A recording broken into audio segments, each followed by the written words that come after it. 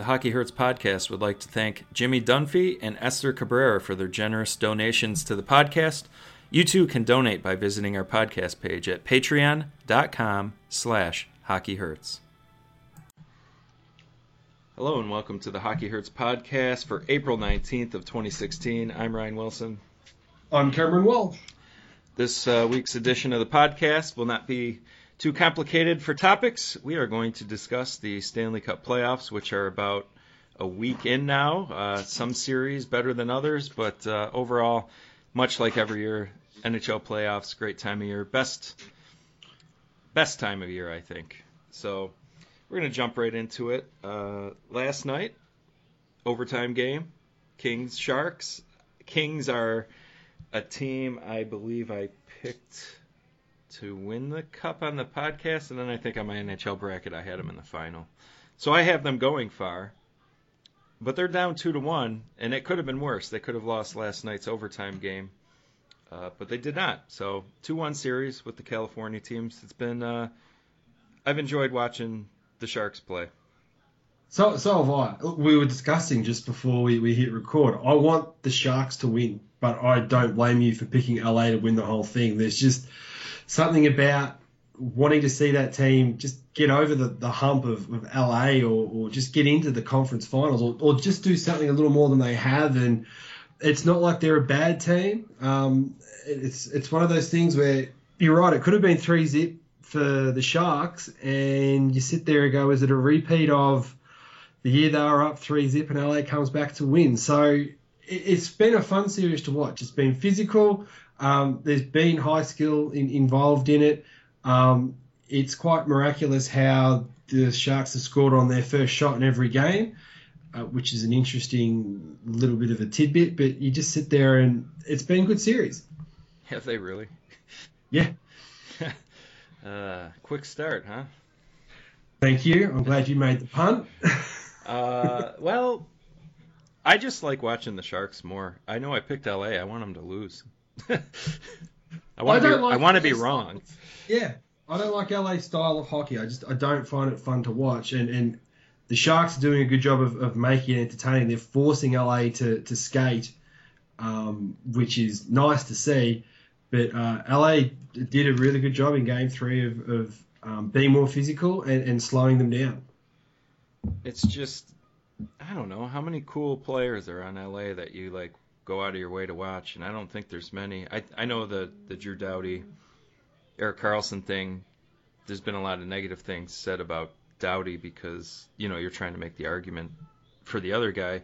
He's really good, and I think he's an awesome skater, but I think Brent Burns is a lot more fun to watch. Yeah, being fun and being effective are two different things, though. So, I mean, you and I obviously watch hockey to be entertained, but if you look at it in the sense of it's a professional sport, I would still take Drew Doughty over Brent Burns in regards to what he can actually provide and what he does on the ice. So, there's only one other defenseman I'd take before Doughty, and that is Erik Karlsson. So, I sit there with it, and it is interesting watching the two of them play. They do play very differently than each other, and I think for me, that's been an interesting aspect to watch through the series. I think the Sharks are excellent when Joe Thornton's on the ice, and so without. I can't really argue that point. It's pretty obvious that he's still the man, if you know what I mean. Like, he hasn't fallen off or anything like that. So it's been impressive to watch him be as good as he is. I mean, the goal that he scored today, yeah, it was a lucky bounce off McBain's shin, but I don't think anyone expected him to actually shoot the puck there. So, you know.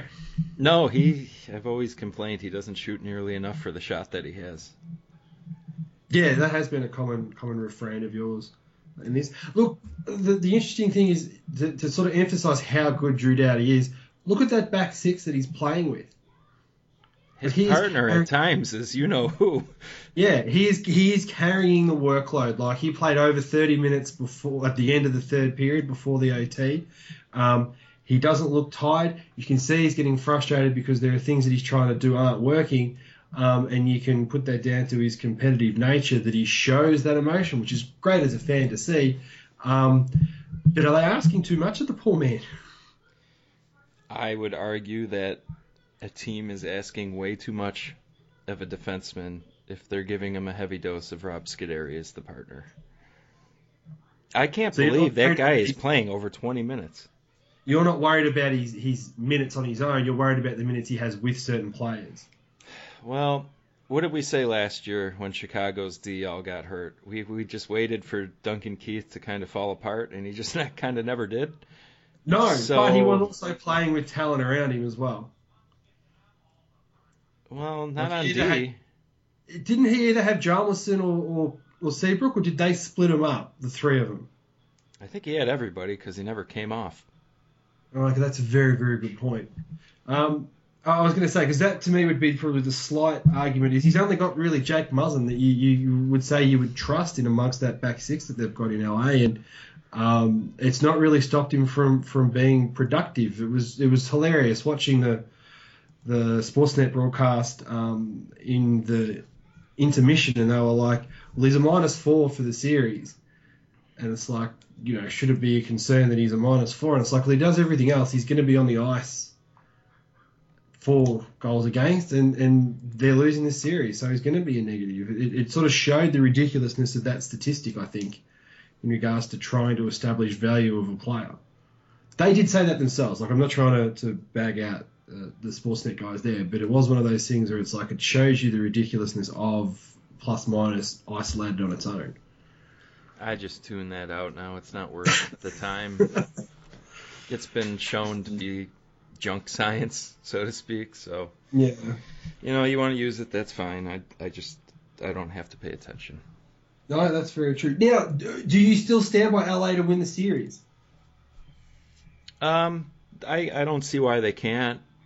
They're still a great possession team, and Joe Thornton, unlike defensemen, forwards can't really play half the game, so they'll get some matchups that they can do well with and have. But, it depends. Which Jonathan Quick you getting?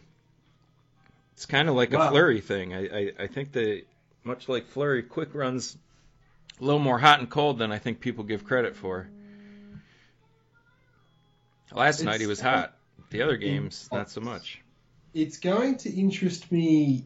Well, it's one of those things where I actually thought Pekka Rinne was going to Fleury Nashville, but Quick in the first 2 games had that feeling about him that he was going to Fleury LA, and it's one of those things where Martin Jones has played quite well, and you can't really. It's not the goaltending that's screwing the Sharks up at the moment, which has been the common theme lately in the last couple of playoff runs. So it's nice to see them getting that chance to have the players in front be the reason that they either go forward or they don't.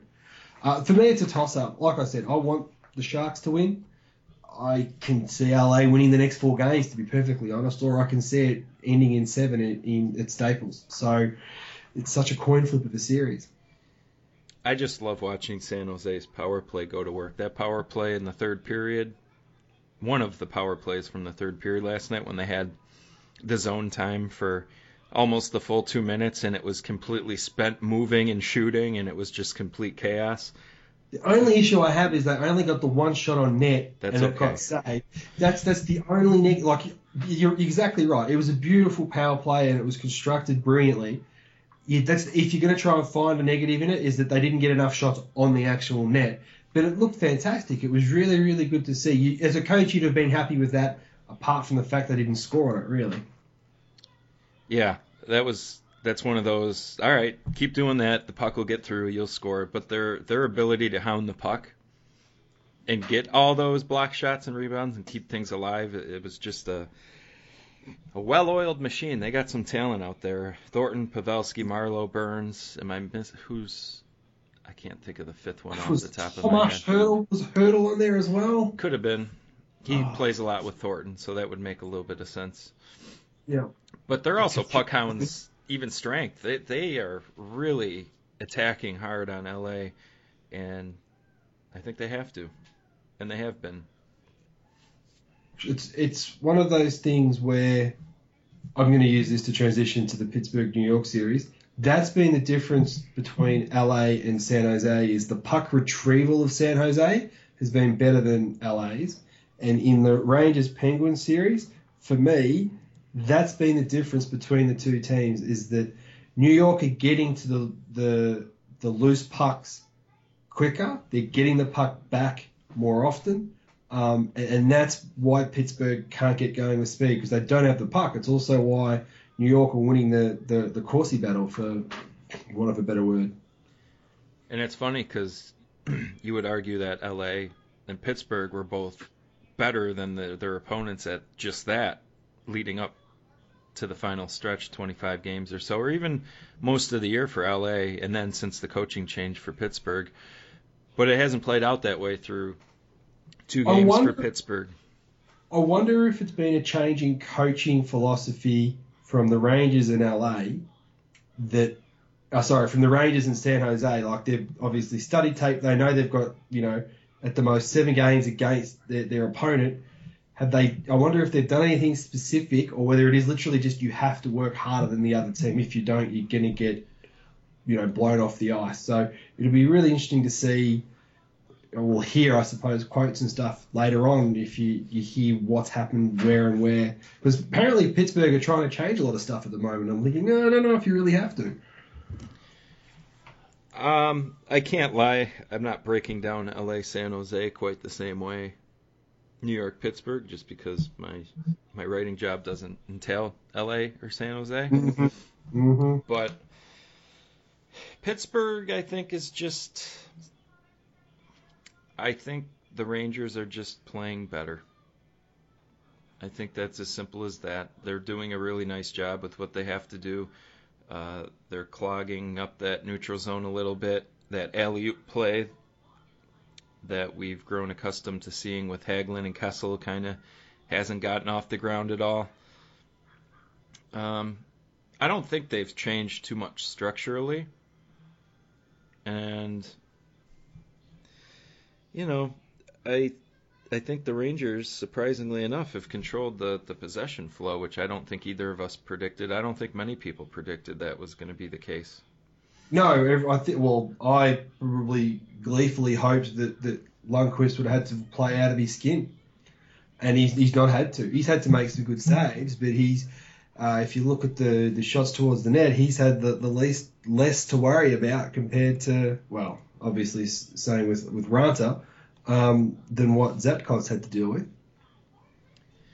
Yeah, and that whole situation.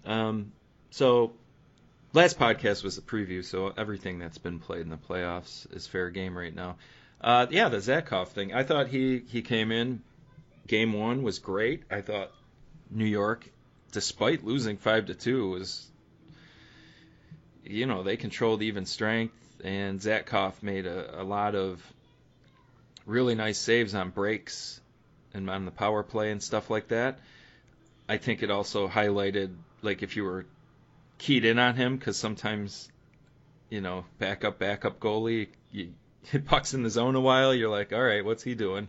And, I still think he swims a lot. Oh, he swims. There are so many times where you get there and go, why can I see so much net, and why is he where he is? You can see that he doesn't track the puck very well, in the sense that he gets down onto his... He's still moving with the puck carrier, then hits his knees without getting set, so he slides out of his net, and he's got no recourse. He can't do anything with it because he's on his knees. So it's funny how much net gets exposed. And the team did bail him out a few times in Game 1. And he's bailed the team out likewise. But if you're losing the shot volume battle and he's the goalie, I think the track record... speaks for itself. I think his career adjusted save percentage at 5-on-5 is .908, which is percentage very good. at 5-on-5 is .908, which is very good. So yeah, I know what you mean. It makes things really difficult to kind of keep the other team off the board over the course of time. That 908 is going to bear its ugly head, and I think it did in Game 2. And I don't think any of the goals, you can point to goals and be like, what the hell? I think the Rangers had some unsavable goals, but at the same time, who knows he's certainly not their best. It's an interesting dynamic, that goalie thing. There are two other options they could have in net in front of him, and they can't because he's injured. But hey, credit to the Rangers, they're doing this without McDonough.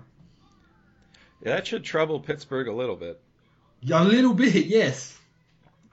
Although I would say the injured players for Pittsburgh will continue to improve, and Evgeny Malkin being the big one. I think, people see game 2 loss. Malkin came back. Malkin played on the wing here, played on the center there, and they think that Malkin ruined chemistry or he's moved. Like, give me a break. He's still one of the best players in the league. Yeah, he's coming off an injury. Yeah, he can't take faceoffs. Who cares? He can still own his own entry like no other player on that team, and he did. And he can create, and he's going to improve as time goes on. I expect a much better game from Pittsburgh this evening. I don't think they've played even close to their best hockey. So we'll see. I don't think it's the forwards that have been the issue. I think that's gotten a lot of the focus because that's where the injured players have come back. Rust, Malkin. Am I missing anybody? Rust, Malkin. That might just be it for the time being. But I think it's the defense play that hasn't been that great. I don't think Daly's been great. And he's in an elevated role now with Letang. Well, he has. This is the only option you've got there is to elevate Dumoulin because Marta has proven that he's not up to trying to play that elevated role at the moment. He is what he is. Great skater, decent puck skills, but not the most defensively sound guy, and can be mistake prone with the puck, and I think he had a few bad turnovers.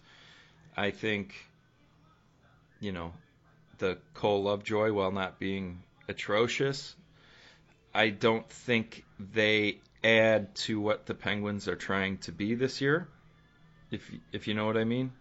Who would what would be if you get there and go, this includes the fact that we've got a 35% Marta in the lineup at the moment, what would be your ideal back six?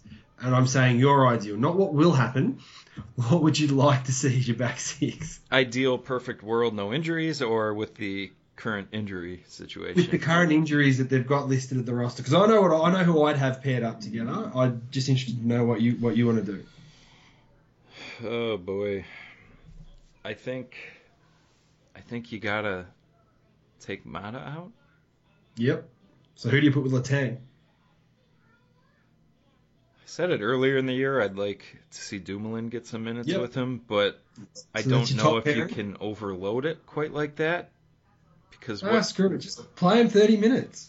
Dumoulin's fit enough to do it. You could go that route. So who do you have your second pairing then? Daly and who? Who's left? I would probably have... I would have Pouliot and Schultz as the bottom pairing. No, I don't understand. I still don't understand why the mistakes that these other guys make don't raise an eyebrow, but, and they can't add offensively or get creative with the puck, but somehow, whatever. It's an old stale argument on this podcast. Yeah. But this is the problem with Marta not being healthy, because you could have Marta with Daly as your second pairing defenseman and then do what you want to do, which is have Pouliot and Schultz as your third pairing defenseman. And that's probably how I'd run. But with Marta just not being able to skate full stop, like he is slower than normal, so his brain can't even fix that, like he was able to do before he went out with an injury, you sit there and go, do you get there and run the gauntlet and just go, put Daly and Pouliot together and just run with it and then have Cole and Schultz together? Or are you going to have to play Daly and Lovejoy together? Like, this is the thing. Like, the Marta injury really does throw out that whole flow that Pittsburgh had. I mean, it's funny that without Dan Girardi, all of a sudden that back end looked okay with the Rangers. Yeah, funny. Yeah, he's not not an asset for them. And that, when you're below replacement level, the replacement's going to be better. Yeah, I believe it was McElrath in this circumstance. I might roll with Mata one more game, but I wouldn't have him with Letang. I may try one more game with Letang and Daly, Dumoulin, Mata, and then, they'll probably go Cole, Schultz, and it'll be Lovejoy and Pouliot out of the lineup. That would be my prediction. Because Schultz, he's gonna make errors too, but at least when the puck's on his stick, at times, if he has time and space, it's just not like there are times so many, on the breakout, Lovejoy's carrying the puck up, and it's like there are guys open, there's space to be had, and it's just a one-track mentality of I'm gonna skate it to this spot and then I'm just gonna unload it. And that's not how this team is constructed to play anymore. No, and I give Lovejoy credit for not trying to go outside of his skill set. The coaching staff have got to realise that skill set isn't going to work for what this team needs. So I don't lay that on Lovejoy. I mean, he's playing within what he's got. He's not trying to do more than he can. But that doesn't mean he should be in the lineup because he stays within his confines. His confines aren't big enough for what the team needs. Anything you would do with the forward lines before we move on? I would just try and make sure Gino plays in the centre as much as he can, to be honest, even if it means he doesn't take face-offs. So that to me is going to be... Face-off thing's such a non-issue. I don't particularly care. I don't particularly care who he plays with. He's going to be better for the run. There have been a lot of articles saying that maybe you shouldn't play him and stuff like that. But they're better with him in there. Gino, even if he's not 100% and he's at like 80%, is still better than Oscar Sundqvist at 100%. So you put him in and work it out. So you'll leave the top line of Hornquist, Crosby, Kunitz? I'd probably take Kunitz off and put Sheary up there and put Kunitz with Malkin. Okay. I could see that. Just to give Malkin someone that he's played with a lot. Do you know what I mean? Like, they did play really well together there for a period. And I think it would be smart to have Kunitz be in a position where he can do what he does with Crosby. Just put the puck in a place Malkin wants it and then just get out of the way. So how long's your leash with Hagelin, Bonino, Kessel? So you're down 2 in game 3, I suppose. Then you just throw Malkin in the middle of them and just run. So right now Malkin looks like he's going to get Connor Sheary, who I think is skilled, is fast. So I have no problem trying a guy like that. Totally agree. But they're taking Rust off to put Fair there, and I don't know. I don't see that one working. I don't think Fair's had a great year. No, I have to admit he's not performed as I was hoping. Maybe that elbow injury slowed him down for the whole year and he might be better next year. But in regards to this year, maybe throw Rust in there or put Cullen in there next to him or something. It's an interesting dynamic to see. They've got options, and I suppose that's the great thing. I mean, if this had happened last year, you would know exactly where everyone slots into the lineup. Now, I know the coaching staff say that everyone's got their defined role and they all know what they have to do, and maybe throwing Malkin in there has thrown them out of that mix and they're a little bit all over the place. But to be perfectly honest, everyone should know what they still have to do. It's nice for them to have options. They just need to not try and outsmart themselves. Put players in positions to succeed and beat the Rangers to the puck and hope that the Rangers will make some of the mistakes that the Penguins made. And I think the other change that Pittsburgh will have to make is they've been leaning heavily on Cullen, Kuhnhackl, and it's been Fair recently. It used to be Rust. They're playing, that's clearly the fourth line in this structured order if Malkin's going to play on this quasi middle six line. Yep. But they're playing them against the Brassard line. They're playing them as though they're like a legit shutdown thing, and what they are is a nice fourth line, which is something they haven't had in a while, but that doesn't mean you got to go overboard with the application of that line. They need to give them more favorable matchups so that Cullen can kind of get his time and space and make some nice offensive plays. And they need to go more strength on strength because that Brassard had 3 points, JT Miller had 3 points, Nash had mini breakaways and that kind of stuff. I wouldn't keep rolling with that intended matchup if that indeed was the matchup, because I looked at the minutes played last game and those were the minutes they played the most against. Maybe they will. Look, it's up to the Rangers now, I suppose, if they want a line match and what they want to do in that aspect. Sullivan has shown a propensity to, when he's the away coach, to do immediate line changes when the puck's dropped. So he may well change his options in that aspect. But, yeah, you can't be using the Cullen line, which is a good fourth line that should do well against third and fourth lines. You're asking it a bit much to go up against the number one and number two line of a playoff team.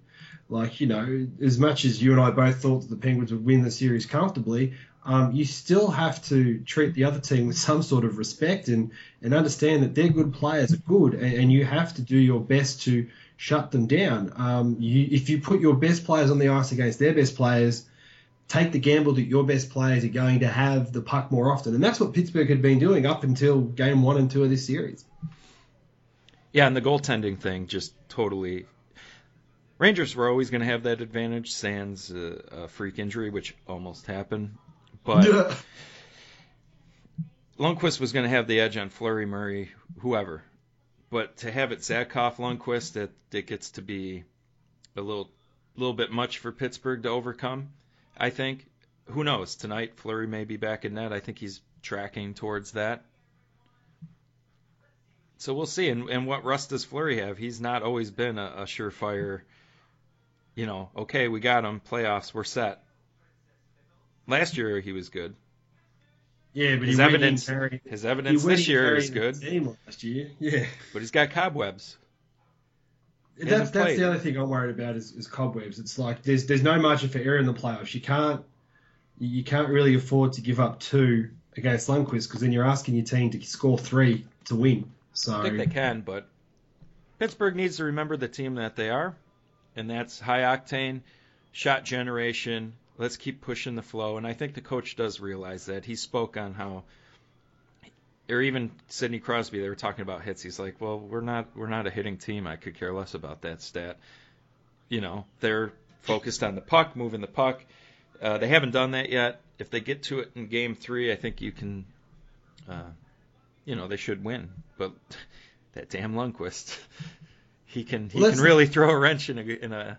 It's one of those things. Pittsburgh can probably consider themselves lucky that it's only 1-1, because they got outdone at the thing they're supposed to be good at in both games, and still came away with a 1-1 series position. So if they do get to the point where they are dominating, so not just winning the Corsi battle, but substantially winning it like they should be, then I'd be more confident with the shot volume against Lundqvist.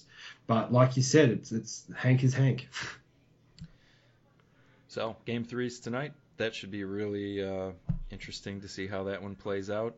Big quote-unquote momentum shift. Whoever's up 2-1 will be feeling good about themselves. And rightfully so. Yeah. Chicago, St. Louis? Well, that's probably sitting where everyone thought. 2-1 to St. Louis. Second game's in Chicago now, to see whether it ends up being a 3-1 or a 2-2 series. So, what did you think about the offside debacle?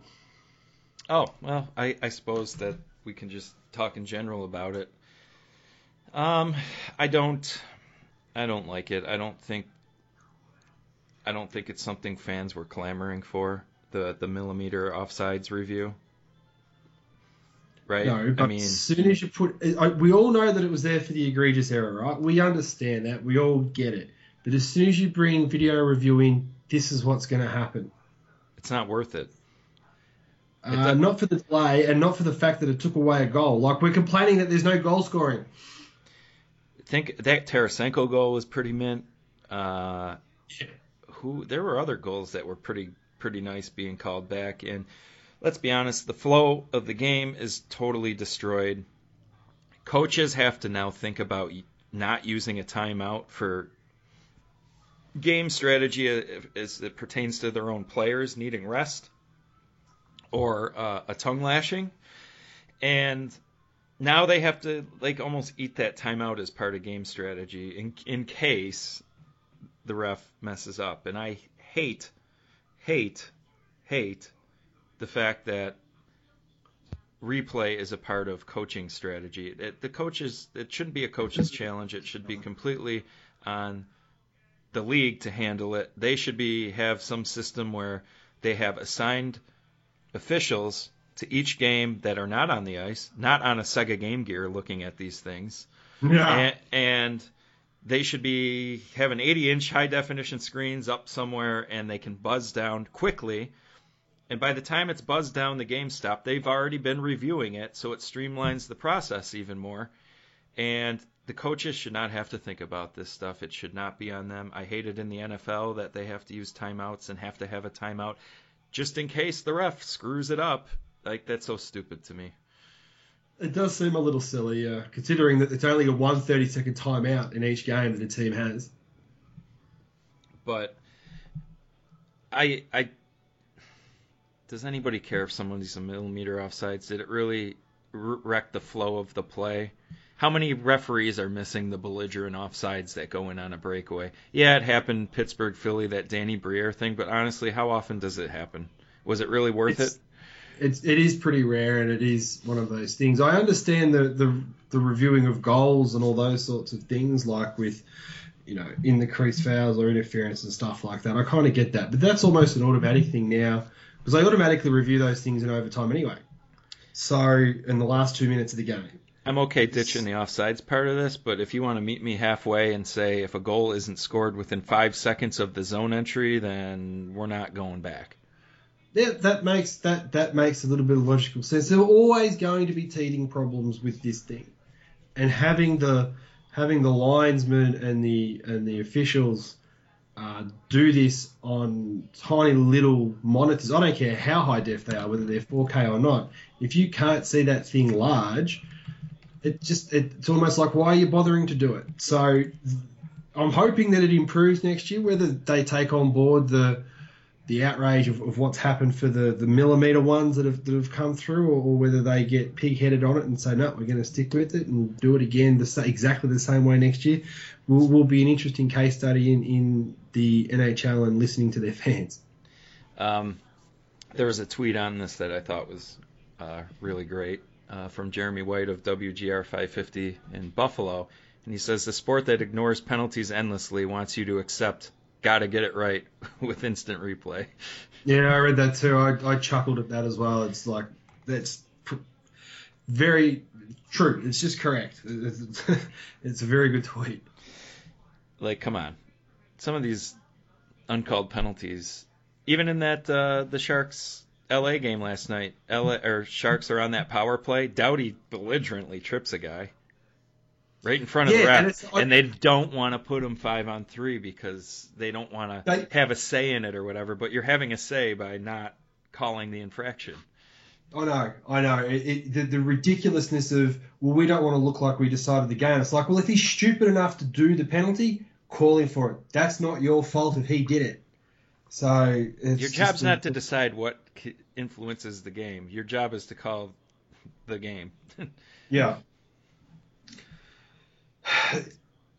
The St. Louis-Chicago series, how does it sort of look and feel to you? I haven't seen a lot of it, to be perfectly honest. So, I caught a little bit of Game 3. It's tough when you got the afternoon weekend games. You got a lot of stuff going on with kids and all that. I was kind of in and out of that one. They're going at it. It's kind of the series I think everybody thought it would be. I think Brian Elliott's done a really nice job. They're finally kind of giving him the reins. And I think he's done a really put up a decent performance to this point. Their Blues are getting a lot of power plays. I don't think they're necessarily cashing in on a ton of them, though. So they should probably take advantage of Chicago making those mistakes a little bit more, give them little bit more wiggle room. But Well, if they can start making them pay on the penalties, they might actually stop taking them, and then they get more space 5-on-5. I mean, I guess they're at 25%, which is 1 out of 4 is good. But it just feels like you gotta put Chicago away when they give you that little slice. Well, it's this whole game 4 thing. It's like they've got a chance to go 3-1 up against Chicago and then go home. You know what I mean? So once again, it's sort of a swing game, isn't it? Yeah, the next game's huge. If St. Louis can get up 3-1, I really like their chances. 2-2, still think they can, but you really you got to put Chicago down because until they're out, they ain't out. If you get what I'm saying. Mm-hmm. They've shown time and time again even though that their possession game wasn't hitting high cylinders going into the playoffs, they still have individual playmakers that can change a game at any given moment, even if they are getting the play driven on them. So that can be tricky. And Crawford's been good too. He probably doesn't get enough credit for the goalie he is. He's done well considering where he's come from in regards to the the injuries and all that sort of stuff. So it's good to see him jump back in and sort of not miss a beat. Yeah, because he was hurt leading into the playoffs. Chicago's actually controlling the 52.6% of even strength play for that series. Would you care to wager a guess who's the top possession team in the playoffs? We already talked about them. Yeah, no thanks. The Rangers. Pittsburgh's the worst possession score-adjusted Fenwick team in the playoffs, 43.6%. They are lucky to be 1-1, like we said, now that I'm just kind of grazing through here. That's always the thing with small samples, with everything. It's like if you can get it right at the right time, and the Rangers certainly have, just like San Jose have, and it looks as though... Is Chicago riding a bad shooting percentage? In the playoffs? Yeah. I don't know offhand. Yeah. No, it's just one of those things where it's like Pittsburgh shooting percentage is I think 6% and the Rangers is 10. They've ridden a high shooting percentage all year, so it will be interesting to see if it's those... tough though. We're talking 2 games. It could be. That's anything. what I mean. That's what I mean. If that holds for the Rangers through the playoffs, I expect them to get to the conference finals. Yeah, they could. That's the reality. If you can shoot 10%, Hank's going to stop 93. You're pretty much in front there. So, Chicago, St. Louis, living up to the hype so far. It's been good. Where do you want to go in the East? We got 2 left over there. Let's just go to the cakewalk. Which one? Oh, okay, yeah. Well, my perception of that series wasn't a cakewalk, so I'm still kind of adjusting to the fact that it's 3-0. I didn't expect it to be a 3-0 series, and particularly be a 3-0 series to the point where each game, the Capitals have made the gap between them and Philadelphia look bigger and bigger and bigger, which is impressive from Washington's point of view. Even strength, Philly's doing okay. It's the special teams with... especially 5 power play goals last night, and good for the Capitals for responding that way. Yeah. So this is the first time I believe Washington's had a 3-0 series lead. Nice trivia piece, correct. So well done to them. Hopefully they'll close it out, or because they have a history of those 3-1 series leads kind of getting away with them. But here's the thing: none of that matters. They're the 2015-16 Capitals. Those weren't the same teams, same coaches. Nothing matters. So all that history stuff is, fun to chat about, but it really doesn't mean anything. Yeah. So them being up 3-0, I think it's probably well deserved. Holtby's amazing in the playoffs. I think his save percentage is like .939 for his career in like 30-something games. That's a large enough sample to say, wow, that's really good. Impressive. Yep. So people on Twitter, when Ovechkin scores that goal from that spot, always, how do you leave him open? Why is he so open? I can't believe this team leaves him open. And, I watched their power play, and they have just amazing personnel to make it work. Backstrom is as good as anybody handling it on the half wall, in my opinion. But really, the key on why that seam pass is always there, and you saw it last night because I think the man had 2 goals. You did? John Carlson is willing to shoot, has a cannon to shoot, and can score. So what that does, the top diamond penalty killer in the diamond formation, which I assume most penalty killing units would use against them, given that they're in a quasi-umbrella to feed Ovechkin across. They can't sag in that Ovechkin lane all the time. Why? Because if Carlson gets a shot through and TJ Oshie's doing his thing in front, it's going to go in anyways. So then you put that top penalty killer in a rough spot. How far down do I go for the passing lane? How far up do I come so Carlson can't get a shot through? And they work it around so great and efficiently that lane across to Ovi eventually gets open, and those guys know exactly when to get it over there, and he doesn't make mistakes when it does. So, yeah, I get it. Why is he in the same spot scoring? But there's more to it. It's that the other side of the power play does such a great job and keeps people honest that you can't help but make a mistake here and there with it. He's just good. Yeah. He's just fantastically good, and he's got fantastic players around him to make it work. That's why it happens. It looks great. It's like we were discussing it beforehand. The Sharks' power play looked fantastic in Game 3 towards the end of that third period, I think it was. But they just couldn't put the puck in the net. They don't have an Ovechkin to do that, and that's generally the difference between a ridiculously effective power play and just an effective one. Well, I think it's a problem when the goalie on the other team has more points than all but 4 of your guys. Hey? Holtby had an assist on that. Which goal was it? He's got an assist. Right, so he's outscoring a lot of the Flyers in the game. Okay, I got you. Yeah, including Giroux and Voracek, I think.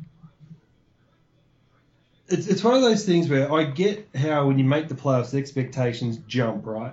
But as far as I'm concerned, Philly are a year and a half ahead of where I thought they'd be. So they need to look at the gap between themselves and the Capitals and work out how to close that gap. And a huge reason why they are where they are is Steve Mason, and he's been really bad. I think .852 save percentage. Yeah. That's like Fleury at his worst bad. I don't think he's healthy. He might not be, and I'm sorry to use Fleury as the barometer, but it's an easy one to use though. Like I get it. Like, the reference is there. You can stop picking on my favorite guy when he wins the Stanley Cup, all right? Until then, Mason's been really bad. He may be injured. Neuwirth had a nice year. I don't know if they quite pull that string, but I think it's safe to say Philly probably doesn't have 2 wins in them, let alone 4, the way things are going. No, do we ever want to discuss the debacle at the end of the game that caused like the 9 power plays to be had? I mean, that hit, the boarding hit was terrible. Like, that's numbers. I'm going to throw them into the wall anyways. That was really dangerous. That's the kind of hit that people leave on stretchers, and it didn't happen this time. But just because it didn't happen doesn't mean that should be, we've said it, that should be 15 to 20 games every time. Yep. You know what's funny? And I know you said you don't bother listening to them, but Nick Kyprios was trying to say that was as much Orlov's fault as it was Van der Velde's fault. Why do you do this to yourself? Because I've got to try and work out where these people are coming from. I don't understand. Like, he gets there and tries to say, Orlov knows he's coming, and he tried to sort of reverse hit him, and it's like, no, he just slammed him into the board's numbers. They keep saying he can't hit the numbers. Vandervelde still hit the numbers. I actually think Lovejoy should have got a freaking penalty for the boarding he did on Derek Stepan. Yes, And he agreed. didn't. I cannot work out how. And the official was right there. The only thing I can possibly think of is that he thinks Stepan dove. And in that case, he just said they wash, which is a load of bullshit. He should have called them both. Probably double minor on Lovejoy for ball. I don't know too many guys diving into the wall head first. That's my point. So I don't understand how that can't. I could not work out how that Lovejoy one got skipped by. And then you get the Orlov one, and it's like, well, thankfully they did toss the guys, but you get there with it, and it's like, the Orpik hit as well. That was interference. That puck was long gone. There was actually no need for that hit to occur. Well, that goes back into you're going to really need to work on what the purpose of hitting is through the youth levels, which I think they've started to do, at least in my experiences with USA Hockey recently, is hitting for puck possession, not for bodily harm. But we're still in a transitional phase where the NHL players that are there now didn't quite grow up with that training. So Ryan White, it was clearly obvious that his path and angle, because Orpik was reaching and then got rid of the puck. And people want to criticize him for leaving himself exposed. And it's like, well, where was Ryan White's focus the entire time? It had nothing to do with the puck. It was, I'm going to hit him really hard. And while I don't think that it was a headshot per se, I think it was what I would consider an avoidable hit moving forward. And one I don't think the league necessarily needs anymore, because you saw what happened to Orpik. Do we really want more of those situations? Was that hit really that entertaining to where you need that? It didn't look to me like that hit was a head-high hit. I actually think it was the impact and the snap of the neck that made Orpik get cast, right? I'm with you. This isn't a hit to the head that needs to be suspended. I just think it needs to be a penalised hit. That hit, he had no intent to, like you said, retrieve the puck or get the puck back. I'm all for physical hockey as long as you're there to get the puck. And that puck was always going to be long gone by the time Ryan White got there. So the only thing he could possibly do was go in there to try and hurt him. And apparently he skated past the bench saying, I got him. So I get there with it, and it's like, if you've got that anecdotal evidence there and the microphones would be able to pick it up, bloody use it, because that's the whole intent to injure that the NHL don't want to sort of take into effect until there is an injury. So I actually don't think that's a suspendable hit, because you didn't get him in the head.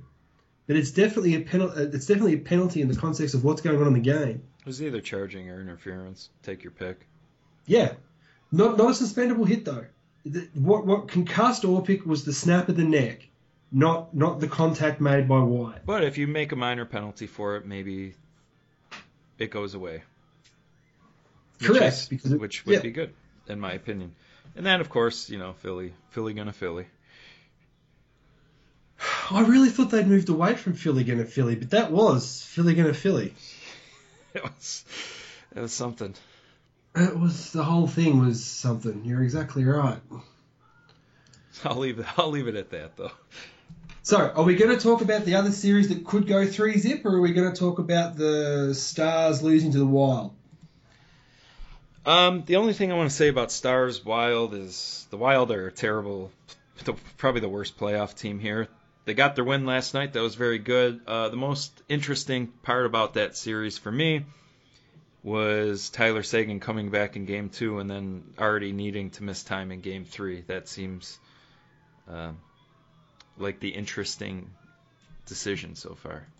It's disappointing for me. That's the thing. Like, I want him healthy. So hopefully it's a short series for the Stars' sake, and they can rest him up and get him healthy for Game 1 of whoever they end up playing in the second round. So they're going to need him. Whoever comes out of that Blue Chicago series, they're definitely going to need him for that. But I think that the key thing for me is going to be what happens in net with Dallas as well. Now, while we're on the topic of Dallas, do you still want Nashville for your draft? Shut up! Hey, look, Rene hasn't flurried, so I think that's the difference.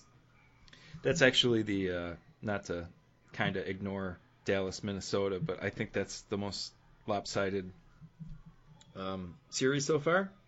Which is hilarious you say that because there's only one 3-zip series in the entire playoffs at the moment. I mean, there could be another one after tomorrow, but you do sit there with it and it's like, it has felt like one-way traffic, that entire series, yet it's 2-1. So it does show you how playoffs does become a little bit of a leveler.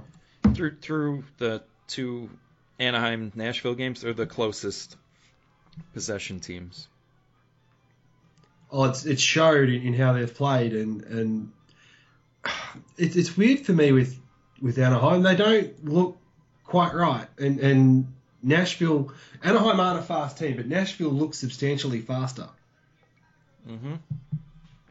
Nashville's good. Our concerns were goaltending, and the goalies played well. Yeah. So, that poses a real big problem. I've got a friend here in Perth that's a Predators fan, and I said to him, if Rene can play to the reputation that he's got, Nashville are going to be fine. If he plays to the way his numbers have panned out over the last couple of years, Nashville will lose. Let's see where they are. I mean, he's not playing out of his 930. That's pretty good. It's better than he did for the regular season, and if they get 930 out of him the rest of the way, they'll go deep. They'll challenge whoever comes out of that LA San Jose series.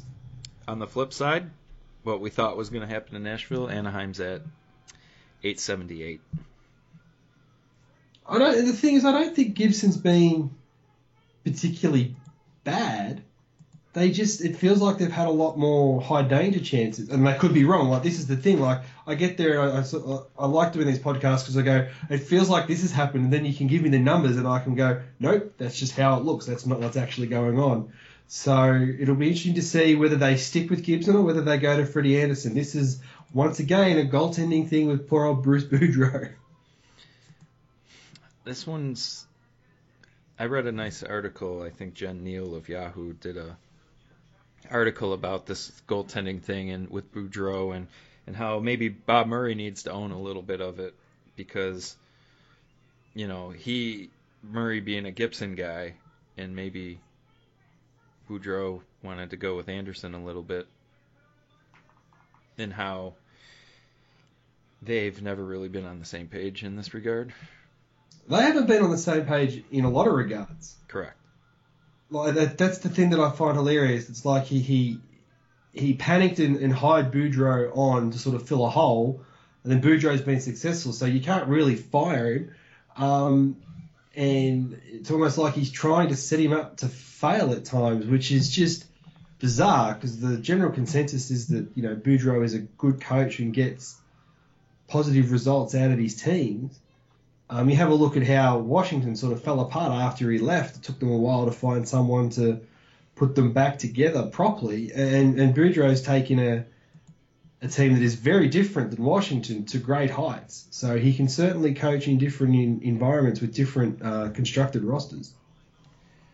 So Nashville wins, their next game at home, right?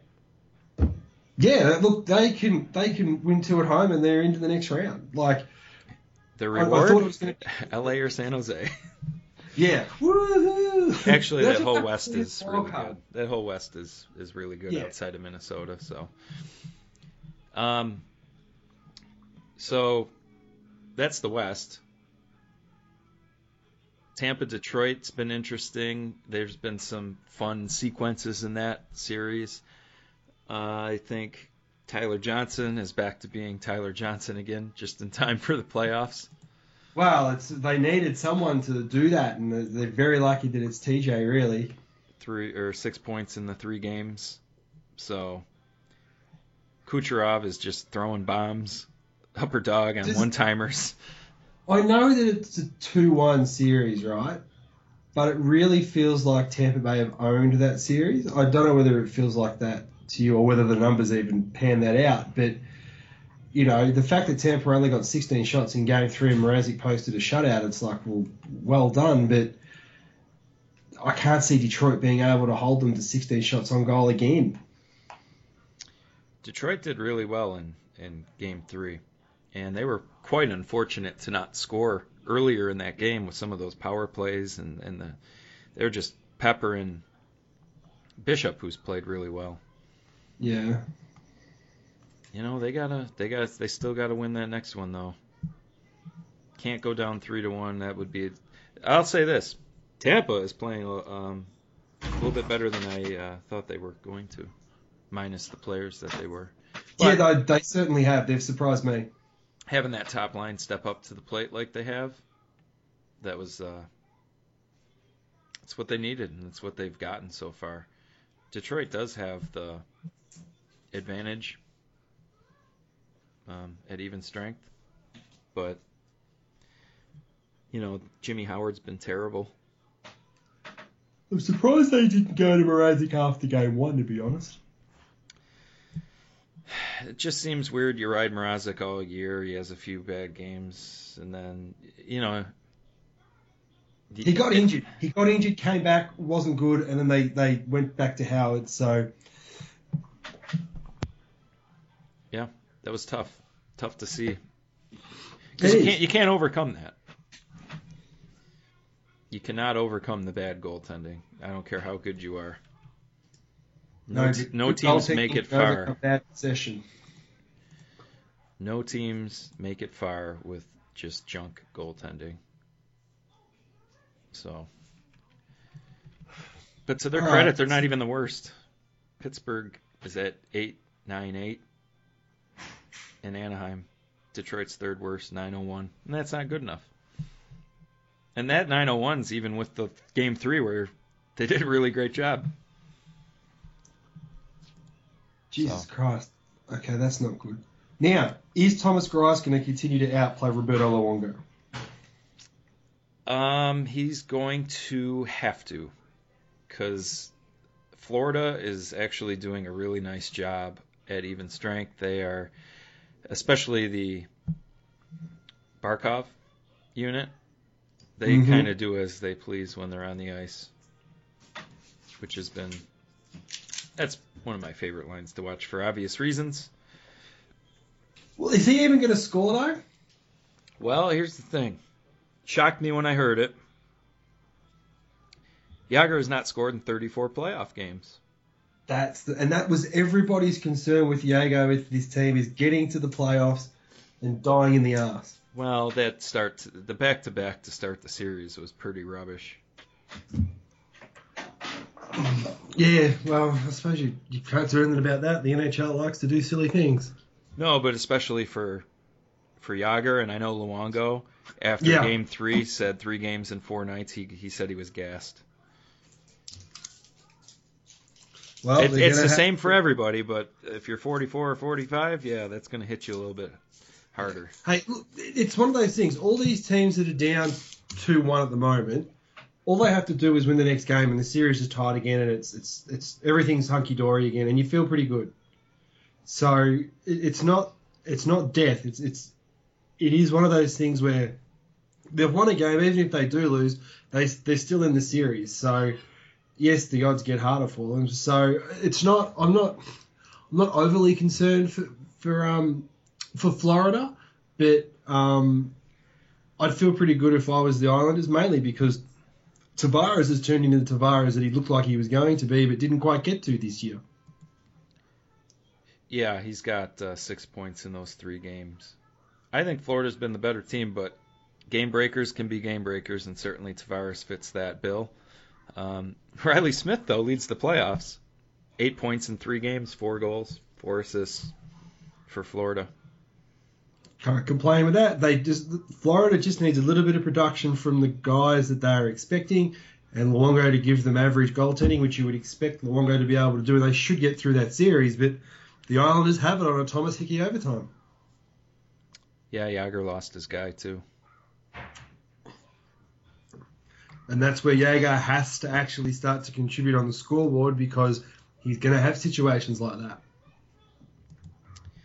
He can, but that series has been actually really fun to watch. One of the more entertaining ones, I think. Lots of goals, but back and forth.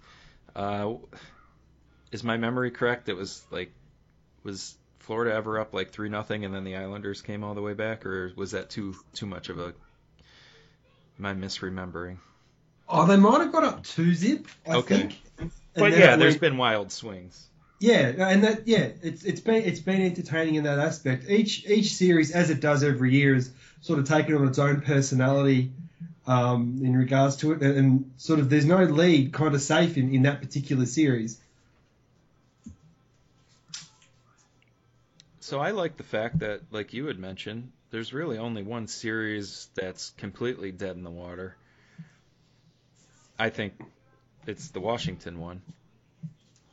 Yeah, that one feels dead. I mean, the Predators Ducks one tomorrow night, that could almost kill off that series. It you could, get there but we're not there yet. No, I mean if Rene plays another third good game, and I mean like a 9:30 good game, not an average 9:17 or 9:21 sort of game. If he plays that sort of a game and they're up 3-0, I would expect them to win one out of the next four to win that series and go through. Whereas I just can't see with how fragile poor old Mason looks to win another game. You know what I mean? He's been their horse all year. It's just not happening right now. No, I don't think he's healthy, and I don't think Neuwirth's fully healthy either. They got that injury bug for their goaltenders at the wrong time. The Pennsylvania injury bug. Oh, God, that state is cursed. Although it was the one team that did it to the other team. At least the Murray one. So are we? I think we've covered off all the series. Yep, I think we managed to hit off on all of them. I've enjoyed things so far. Oh, so have I. It's been really good fun. Oh, I know. One little thing. Yep. Boy, that Jonathan Drouin magically learned his lesson, I tell you. Oh. It's funny when coaches get backed into a corner, what happens. They have no choice but to play him. And I just like the fact that he's got there and gone, see, I can do this. And I could always do this, but you didn't want me to. So, that's it. Want to throw that in there. Playing well. Exciting to watch. Entertaining. Almost like the kind of player you would pay to see. Yep. In a league that's not full of them. No, it is one of those things. But hopefully the quality of play will continue to be high, and the officiating will allow that to be the case as the series get closer and closer to 7, and the officials want to have less and less of an impact. I'm hoping they don't their whistles away. We'll see. Don't hold that breath. No, I do not want to pass out. So, I think that'll do. Any shout-outs? Oh, we've got a couple, but I've put them away. Aren't you going to do them pre-recorded? Yeah, do that too. Well, you can donate to the podcast at patreon.com/hockeyhurts. That's completely your call. It's always much appreciated. We actually have some podcast shout-outs to give out for donations. Esther Cabrera and Jimmy Dunphy. And also somebody anonymously. So Mr. Anonymous or Mrs. Anonymous? thank you very much. You can find the podcast at hockeyhurts.com or on iTunes, at Walshy66, at Gunnerstall, at hockey_hurts. Anything else? I think we've covered it off. Thank you very much, and we'll see you next time.